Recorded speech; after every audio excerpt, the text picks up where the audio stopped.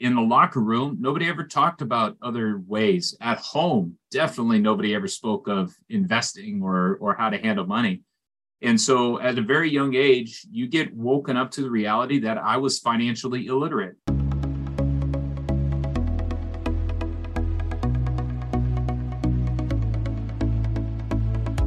You're listening to Banking on Digital Growth with James Robert Lay, a podcast that empowers financial brand marketing, sales, and leadership teams to maximize their digital growth potential by generating 10 times more loans and deposits.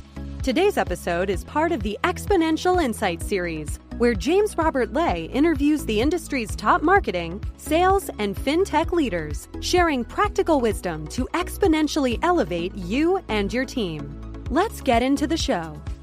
Greetings and hello, I am James Robert Lay, and welcome to episode 242 of the Banking on Digital Growth podcast. Today's episode is part of the Exponential Insight series, and I'm excited to welcome Jedediah Collins to the show. Jedediah is the founder and CEO of Your Money Vehicle, and he's on a mission to empower students and young professionals to use money wisely, and uses an acronym for understand, strategize, and efficient, which is why I'm looking forward to today's conversation, because I see such a tremendous opportunity to empower you, the dear listener, to empower your financial brand, your fintech, to guide people beyond financial stress towards a bigger, better, and brighter future. Welcome to the show, Jedediah. It is good to share time with you today, buddy. Oh, this is going to be truly a delight to see where we go. And I just appreciate the opportunity to share the message. And that's kind of the mission we're on. Absolutely. And a big shout out to Sherry Storm for connecting us. Yeah. And before we get into your book and your thinking, you wrote a book, Your Money Vehicle. I always like to start off on a positive note. What's good for you personally or professionally? It's your pick to get started. Love that. Well, I'll go, very quickly personally. I have two girls, 8 and 6, and they are entering a phase in age where school obviously becoming more, sports is becoming more, but they are starting to mimic and show me things about myself and what I am teaching them without knowing I'm teaching them. And I really appreciate and enjoy the fact that they see dad and they see a guy who's very comfortable being weird, and I'm promoting their comfort in that weirdness. So that's been a delight. Two girls could not be more polar opposite personalities. And then professionally, what's going amazing is more and more states are starting to mandate the need for financial literacy. And 14 years later, those seem to be stars aligning in our favor. So hopefully we can do what we need to do to capture the opportunity. Absolutely. Audrey, who is our operations lead here, we just wrapped up a conversation. We have a series called Behind the Cover, and we were talking through Ryan Holiday's book, The Obstacle is the Way. And I think, a lot of that's rooted in Stoic wisdom from Marcus Aurelius, yes, where impediment to action becomes the path to action. And I think you're right. Let's just get into this, because you wrote a book, Your Money Vehicle, How to Begin Driving to Financial Freedom. As an author, I like to get into why write the book in the first place. And because before, you were doing something completely different in life. So can we set this up for context for the dear listener to help them understand you and how you got to this point today? Absolutely. So before, Money Vehicle began, I was playing in the NFL. So, and I say playing, I was getting cut a lot in the NFL. And getting cut in the NFL does something for you. You die before you get to live. It gave me an appreciation and a perspective. It gave me that perspective that this game was not going to last very long, and that I was going to need to maximize my time while I had the good fortune to live the dream. And so what it did was I got my first paychecks my rookie year, and I did what most young people would do. I spent them. That was the only relationship I had with money. I was an accounting major, a business degree in college, and in the locker room, nobody ever talked about other ways. At home, definitely nobody ever spoke of investing or how to handle money. And so at a very young age, you get woken up to the reality that I was financially illiterate. I will say, full disclosure, you'll appreciate, I bought an engagement ring with my first real active check. So cute, wise investment, but very poor financial habit, very poor relationship with money. And so it set me off on a journey. I knew, and the discovery of how much physically NFL and football was going to take from me was going to happen. I started to look at it. My nightmare became, well, what am I going to have to show for it? If it's going to take so much, what am I going to take back from it? And it began me on that path, that journey. We spoke before we jumped on about Rich Dad, Poor Dad, and how that philosophically changed how I look at money, how I started to understand what it was to make money go to work for you, and how to really make money, not as necessarily the destination, but a vehicle to get you to that destination. I want to pause you right there real fast, because you mentioned Rich Dad, Poor Dad. It's a book that transformed my entire life. I was a senior in high school. I read that, and I read The Millionaire Next Door. And I think it, like you, it helps you see things differently. What was it, though? What really transformed in your mind, if you go back to about that 2008 time period? What was that transformation? Because up to that point, money was a very taboo subject. Like, you didn't talk about it in the locker room. You didn't talk about it at home. And I just had Dr. Megan McCoy from episode 237. We were talking about this. I mean, there's this whole growing industry actually coming out of 2008, which is financial therapy. It's the intersection of, financial planning with therapy and coaching. What was it, though, from Rich Dad, Poor Dad that transformed in your mind to help you see differently? It was the ability to make money go to work. Again, my relationship with money was make money, spend money. And I do an exercise today where you ask people, how would you handle $100, $1,000, or $100,000? And the $100, people usually say, go buy lunch or get a new shirt. $1,000, well, I've been saving up for, or I wanted to go on. And then you give them the $100,000 and you ask it sequentially so that you don't, bury the lead. But that 100,000, they say, oh, well, then I would start to, invest and do things like that with it. And it's, why didn't you think like that with $100? Every paycheck should be treated accordingly. And Rich Dad, Poor Dad showed me that I was going to have an opportunity being young and getting, above average paycheck playing in the NFL. What was I going to make it go to do for me, not just in this moment, but in my future? And so it was that real shift that money is the creator of more money. Yeah. And I love that philosophy of making money your employee, making it go to work for you. And as I mentioned, that's kind of where the trajectory and money vehicle began. Rich Dad, Poor Dad, great philosophically, but I needed an action plan. I needed someone or something to say, go do these things, go do this to begin a financial plan.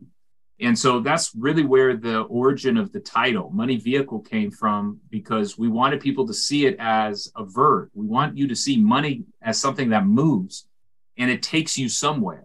So Money Vehicle is very intentionally that money is that verb, and your money vehicle is something that we need to sit in the driver's seat of, take the keys, take the ownership of, and realize there's no one else. In former, decades, we could depend on a pension, that odd subject of Social Security now. Yep. Now it is 100% in your hands, in your control. And we have to learn how to drive this new vehicle that never before was as needed, because financial literacy used to be relatively simple. Let's talk about that, because that leads you up to the point of writing the book, Your Money Vehicle. Why write the book? What problems were you seeing? What problems are you trying to solve with this? Why write the book? Why now? So I left the NFL and went into wealth management. Side note, while I was playing in the NFL 7 years, I took each offseason and studied for my certification in financial planning. So I became a CFP, went into wealth management, and realized helping the Lay family go from 2 million to 20 million is a great career. It's a good purpose, and it is a much better income than pursuing financial literacy. But what I realized was my passion was not helping, the high income earner or the low net worth get bigger. I loved starting. I loved helping students and young professionals. And what I came to realize was financial literacy was so stale and so boring and so not. And so what I spent, going in and out of Seattle, I live in Bellevue, Washington, took the bus in and out of Seattle to go to work. I would spend the bus time writing little stories, little analogies, little examples of, well, not just what financial literacy definitions were, but how do we translate the concept of that to something that people would understand? How do we make taxes about ice cream? How do we make investment vehicles about trees? How do we make, and all of those continue to build until I began to look at it and say, wow, we got a lot of stories here. Those stories can be translated into a book, and that book can translate the language of money. And so that's really kind of where it came, was using my time efficiently on that bus, continuing to just scribble down and then going and delivering. I went to high schools, community colleges, companies, whoever would have me, stood in front of a room and just started to play with it, have fun, and realized this was my passion. This is what I love. Digital growth is a journey from good to great, but sometimes this journey can feel confusing, frustrating, and overwhelming. The good news is you don't have to take this journey alone, because now you can join a community of growth-minded marketing and sales leaders from financial brands and fintechs who are all learning, collaborating, and growing together. Visit digitalgrowth.com/insider to learn more about how you can join the Digital Growth Insider community to maximize your future digital growth potential. Now, back to the show. I really appreciate that perspective about time being an investment. I've actually been thinking a lot about that myself and coaching around that with banks and with credit unions, because it's like, what is the value of an hour today in today's digital world that has the potential to have exponential reach going forward into the future? 1 hour could be spent with a one-to-one conversation, or like we're doing here, we're having a conversation that is going to go out and positively impact thousands of people around the world. And so I want to bring this back because you mentioned a pain point, financial literacy historically being relatively stale. And I'll even use, because we have banks, we have credit unions, we have fintechs that listen to this podcast. They use the internal language that I diagnose as bankernese. They speak their internal language that doesn't necessarily translate to the average person. Why is that? Why do we have a financial literacy gap that continues to grow? Because as you and I were talking, if we look at 2008 as a point in time to this point today, what has really changed? Yeah. Well, number one, I want to address the exponential change from a financial literacy perspective. You look at the time value of money, and one of my great favorite questions is, what changes the most in the time value of money? And people say, well, how much you start with, or how much you investment return, or that little N, a little exponential N, and that is time. And we need to understand, one of the key things that have changed me about Rich Dad Poor Dad and really life is time is the exponential factor. So start, make mistakes, but start. And then what has the financial literacy gap grown is because our industry, and this is part of the problem I have and had with the financial advisor industry, is we profited off of that gap. We forced and created this language so other people did not understand it. So the lower class and the middle class, who were never going to be introduced to this terminology and this language, would always feel like outsiders and left out.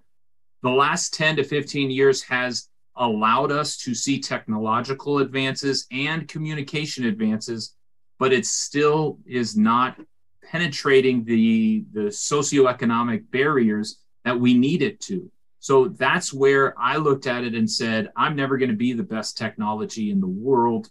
I'm never going to be able to do, what do I do better than some? I communicate, I translate, I'm a storyteller. I have a sister with special needs that just growing up, communicating and collaborating with sis, it develops that skill set. And so as I looked at it, I said, it's not so much that people can't understand what we want them to get to. It's that they have not had anything to bite on and chew to take them on that journey. Yeah. And so if we can be a little bit silly, again, finances, very stale, very foreign language. If we can build an approachable model where we take things like a vehicle in the train industry and start to compare the financial systems, people will see where we're trying to go before we get there. And it makes it a much easier path to walk down. I think what's happening is you're bringing maybe two separate ideas, and it's your knowledge and your expertise of the industry as a CFP, and then you're relating them to things that have nothing to do about money but are very relatable.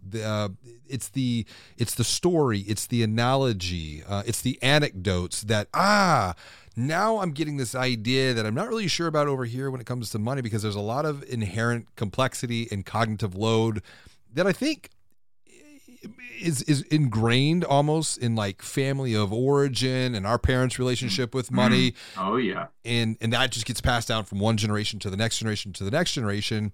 But back to your point about, the industry, banks, credit unions, financial advisors, the opportunity is to just simplify the complex. And yes. There's a study from McKinsey that came out, and it's called the On the Cusp of Change, North American Wealth Management in 2030. And one of the things that this report addresses is the decentralization of knowledge and of information. And I think that's one of the things that we're seeing around money. This goes back to the late 90s when music became decentralized with Napster, then film. And Peter Diamandis has written prolifically around this with his 6Ds model. Things become digitized, they become democratized, they become demonetized, and there's this whole just transformation of the way that we need to think and the way that we need to operate to continue to put the transformation of people over the commoditized transaction of dollars and cents. So I'm curious to get your take on this, because financial literacy, quote unquote, I've been in the industry for 20 years, and I know that this really kind of reached a very loud mass consciousness, maybe like you said, that 2008, 2009, 2010 period. What's the biggest misconception, though, that you think people have, maybe even financial brands, banks and credit unions, when they hear the words financial literacy?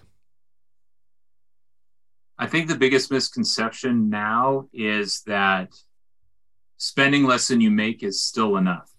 Spending less than you make was our parents' form of financial literacy.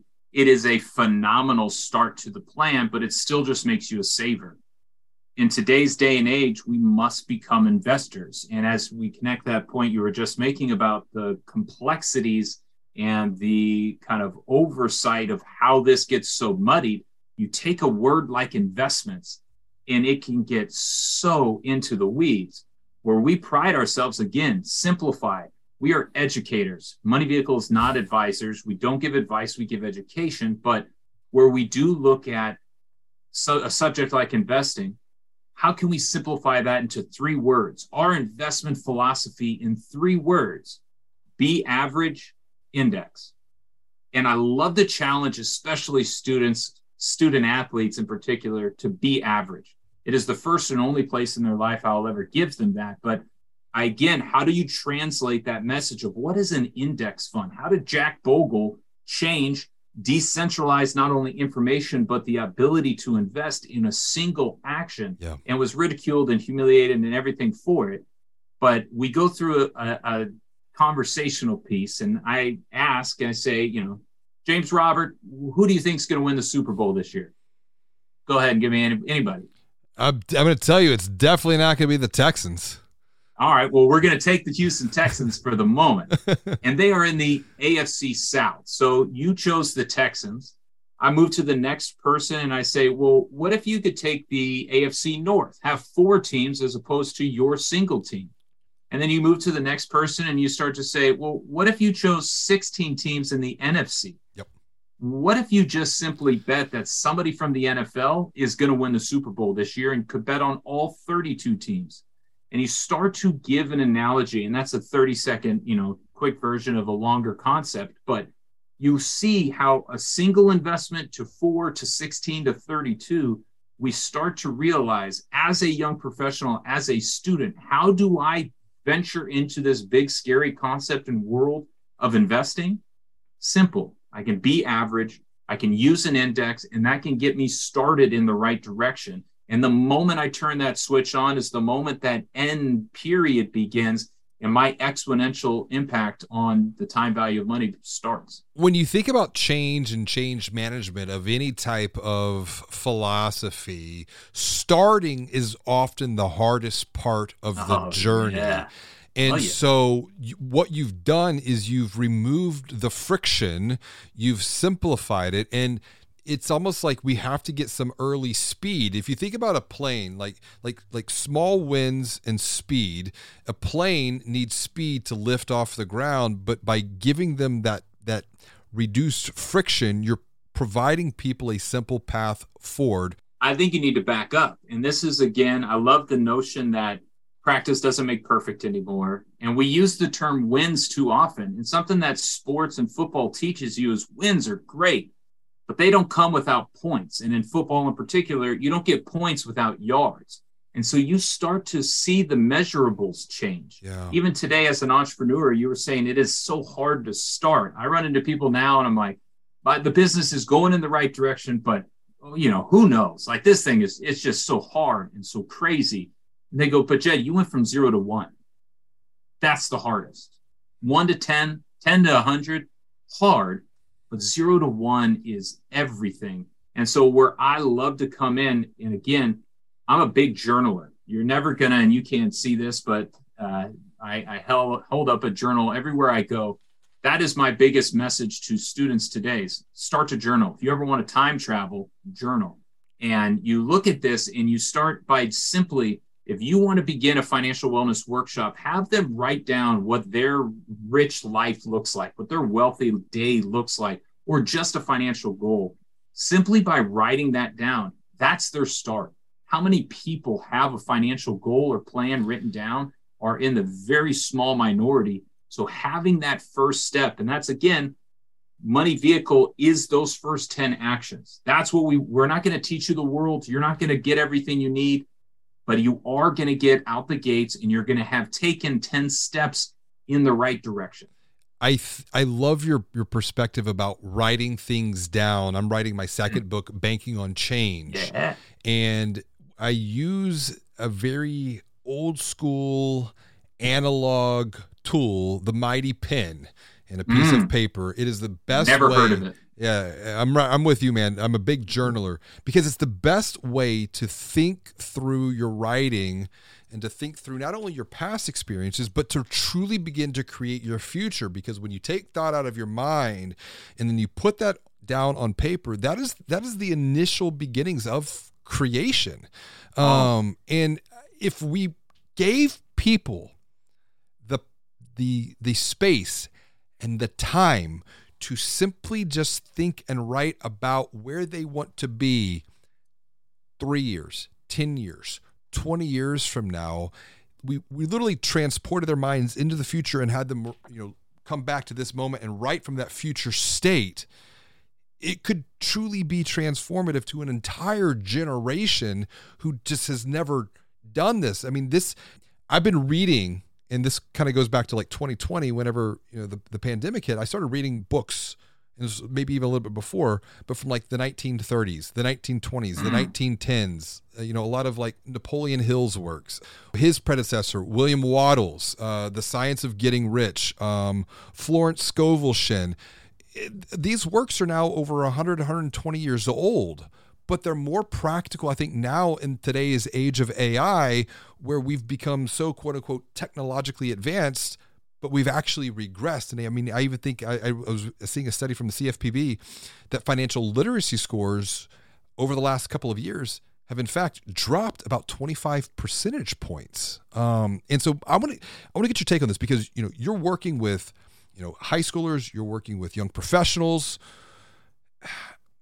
Obviously, there's a financial literacy gap. There's a knowledge gap, and that's leading to an increase in confusion. That's leading into an increase in chaos and complexities in people's lives.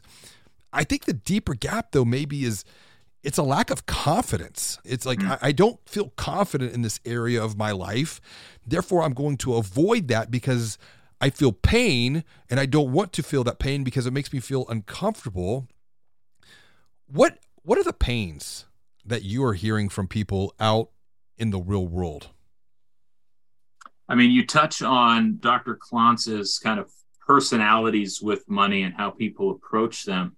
The pain points are definitely number one, just the complete lack of introduction to this entire subject. Nobody in their family has ever ventured into becoming an investor. And I think we are entering into a phase and age where the past generation, our parents, took pride in the first to go to college. And we see a lot of students today being the first in their families to go to college. Now we're going to see that next wave of who's the first in this lineage to become an investor, to start to make money go to work for you, and really see how drastically that is going to change generations to come. The other hurdle is that they don't trust or believe that the system will actually work. And they look at their paycheck today and say, I have no room to be able to incorporate something like that. And to that, you have to be very humble, and you have to be very compassionate in understanding that everybody's paycheck is differently.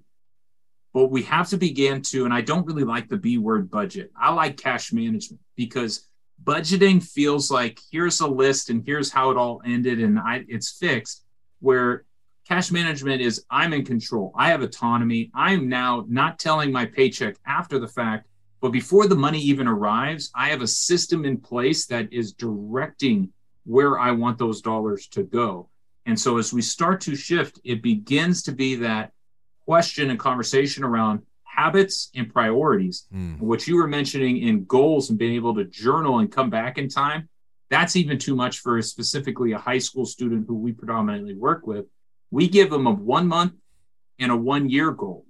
We even shorten it down to a 1 week, and your 1 week goal is to just learn. But as you look at a month, you define your habits. What is a good habit you want to repeat? What is a bad habit you want to stop? And then what is something in a year's time that you can bring to fruition if you started today? And that's as far of a window as we can really get them to look. And so we really hyper focus on how do we change some of your habits to bring that goal to reality. I'm glad you're bringing up the point of habits. Audrey and I, in another Behind the Cover series, we talked through Dr. BJ Fogg's Tiny Habits, and then there is James Clear's Atomic Habits, and Dr. Benjamin Hardy has been writing about habits. Be Your Future Self Now is a relatively new book out on this subject too.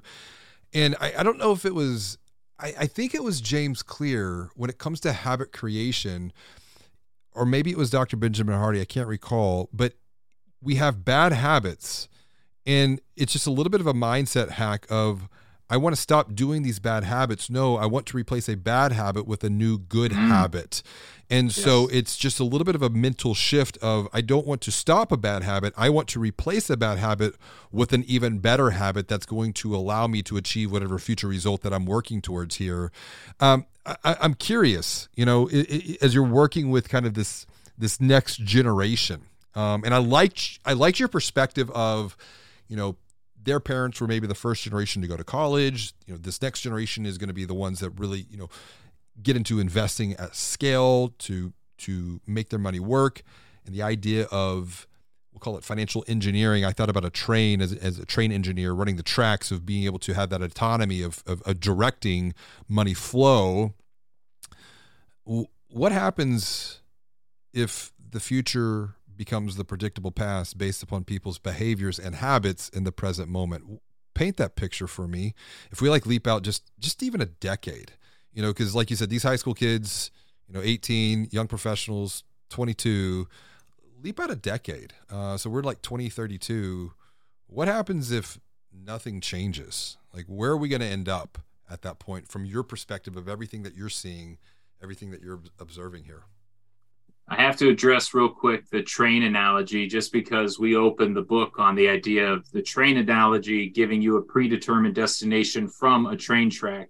and why we shifted to the money vehicles around autonomy and your ability to change and move directions is we look 10 years into the future and we don't see a change. We don't see a shift. We're going to see the problems we're already seeing today, the class differentiation, the dependency of our government in those situations. We're going to see them continue to expound.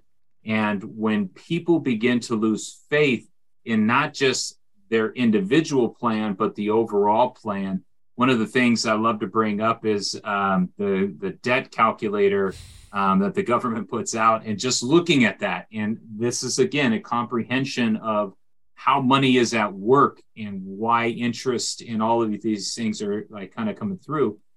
If we don't make a significant closure of this financial literacy gap, we will continue to see the same issues and the same problems, and we will never have a level playing field.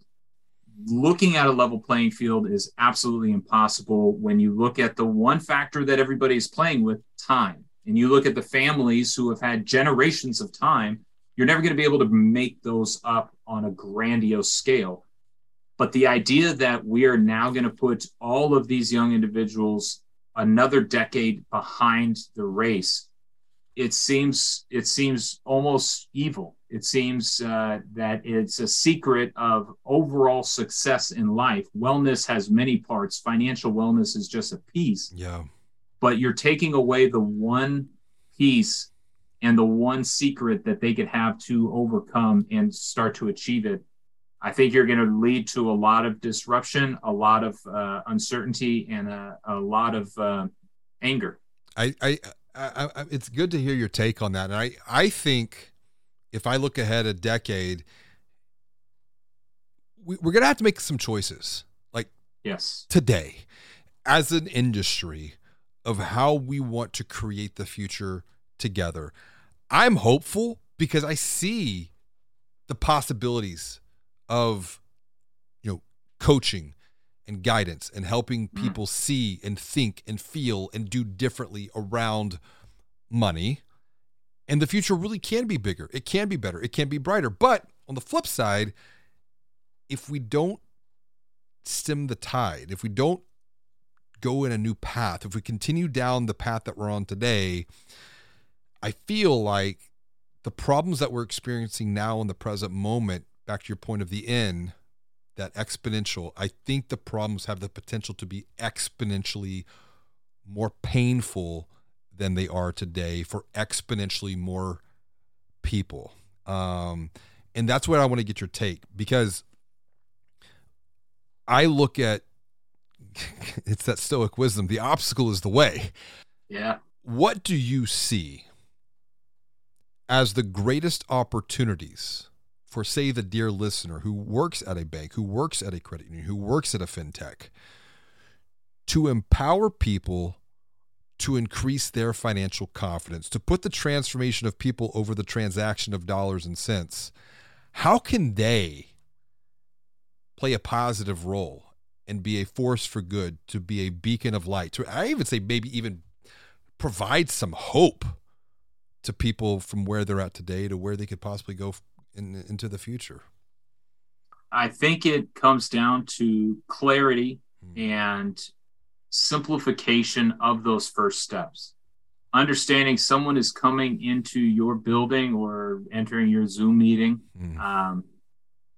looking for answers, but really, because this subject is so personal and intimate, is also very on guard with how little they know and understand. And that can be very easily taken advantage of. So presenting a place of communication where your ultimate goal is that they do clearly understand what is happening and why. So when I come in to buy, even if it's a product in the financial world, why am I going into this? And you're talking about choices. Choices is everything. Opportunity costs, I think, is one of the most misunderstood concepts we have.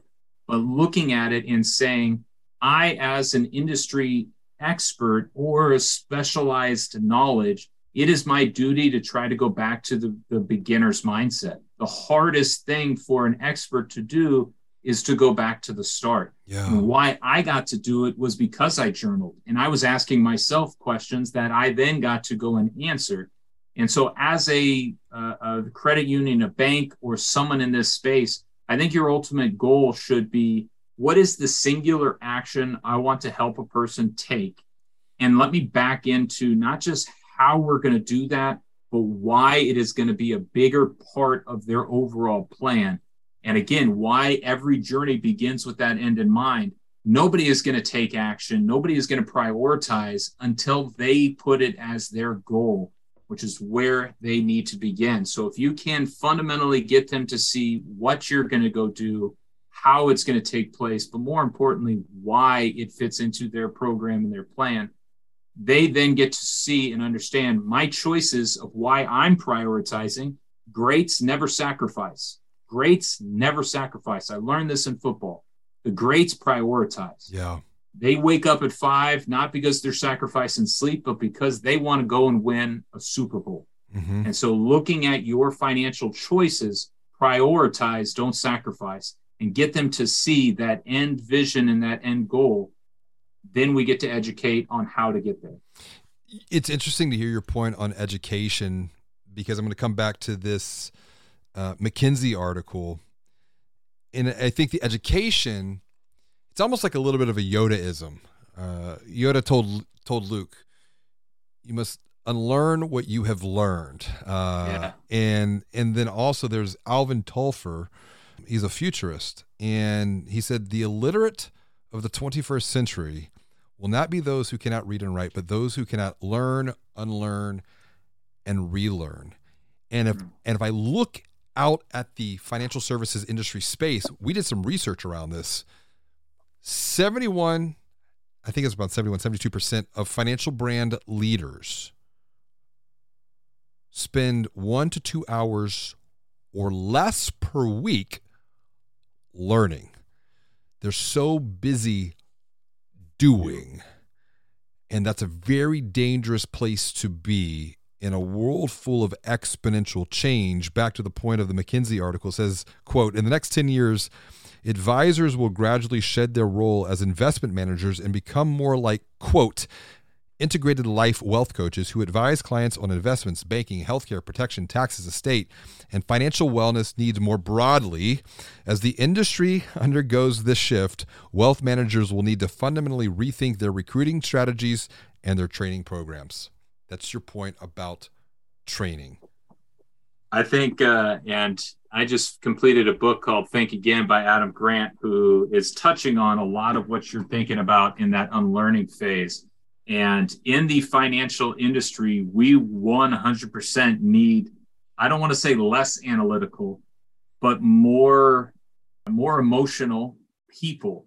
EQ is going to be a massively different experience, because as we simplify money, we're going to realize our strategic advantages are not my strategy beat your strategy, but more, how are we handling the journey and the experience, the rise and the falls, and how are we understanding throughout that we're still on track for that final destination? Yeah. And that is more EQ than IQ these days. And so, yeah, I look at this world, why financial literacy is bubbling is because we are understanding the fundamental principles, the evergreen core concepts of money are just as relevant today as the what is the Babylon, but all the books of old where we saw the origins of a financial plan and strategy. Yeah.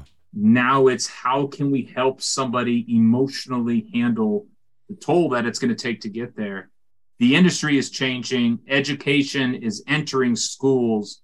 This is an amazing time if and only if we can provide and scale to the groups that have never had this conversation before.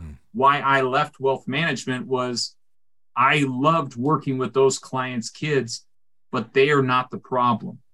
How do we go into inner city Miami, inner city Chicago, inner city Cleveland, and get them to start to see money differently, think like an investor, and take the keys to their own money vehicle? It will be a smaller start, but a bigger impact. Man, I love your vision on this and the idea of EQ. One of the things that I am writing about in Banking on Change is EQ plus AQ is greater than IQ alone in the age of AI. It's the idea of emotional intelligence and the ability to adapt, to change, is greater than what your knowledge is alone. Because I think what we know and have known up to this point has been very analytical. I mean, in banking, there are a lot of very smart, analytical, left brain driven leaders, but money is extremely emotional. And that has created conflict in the minds of so many people. And I think the more that we can facilitate dialogue, discussion, discourse, and just open, just like, let's do what we're doing right here. Have some conversations.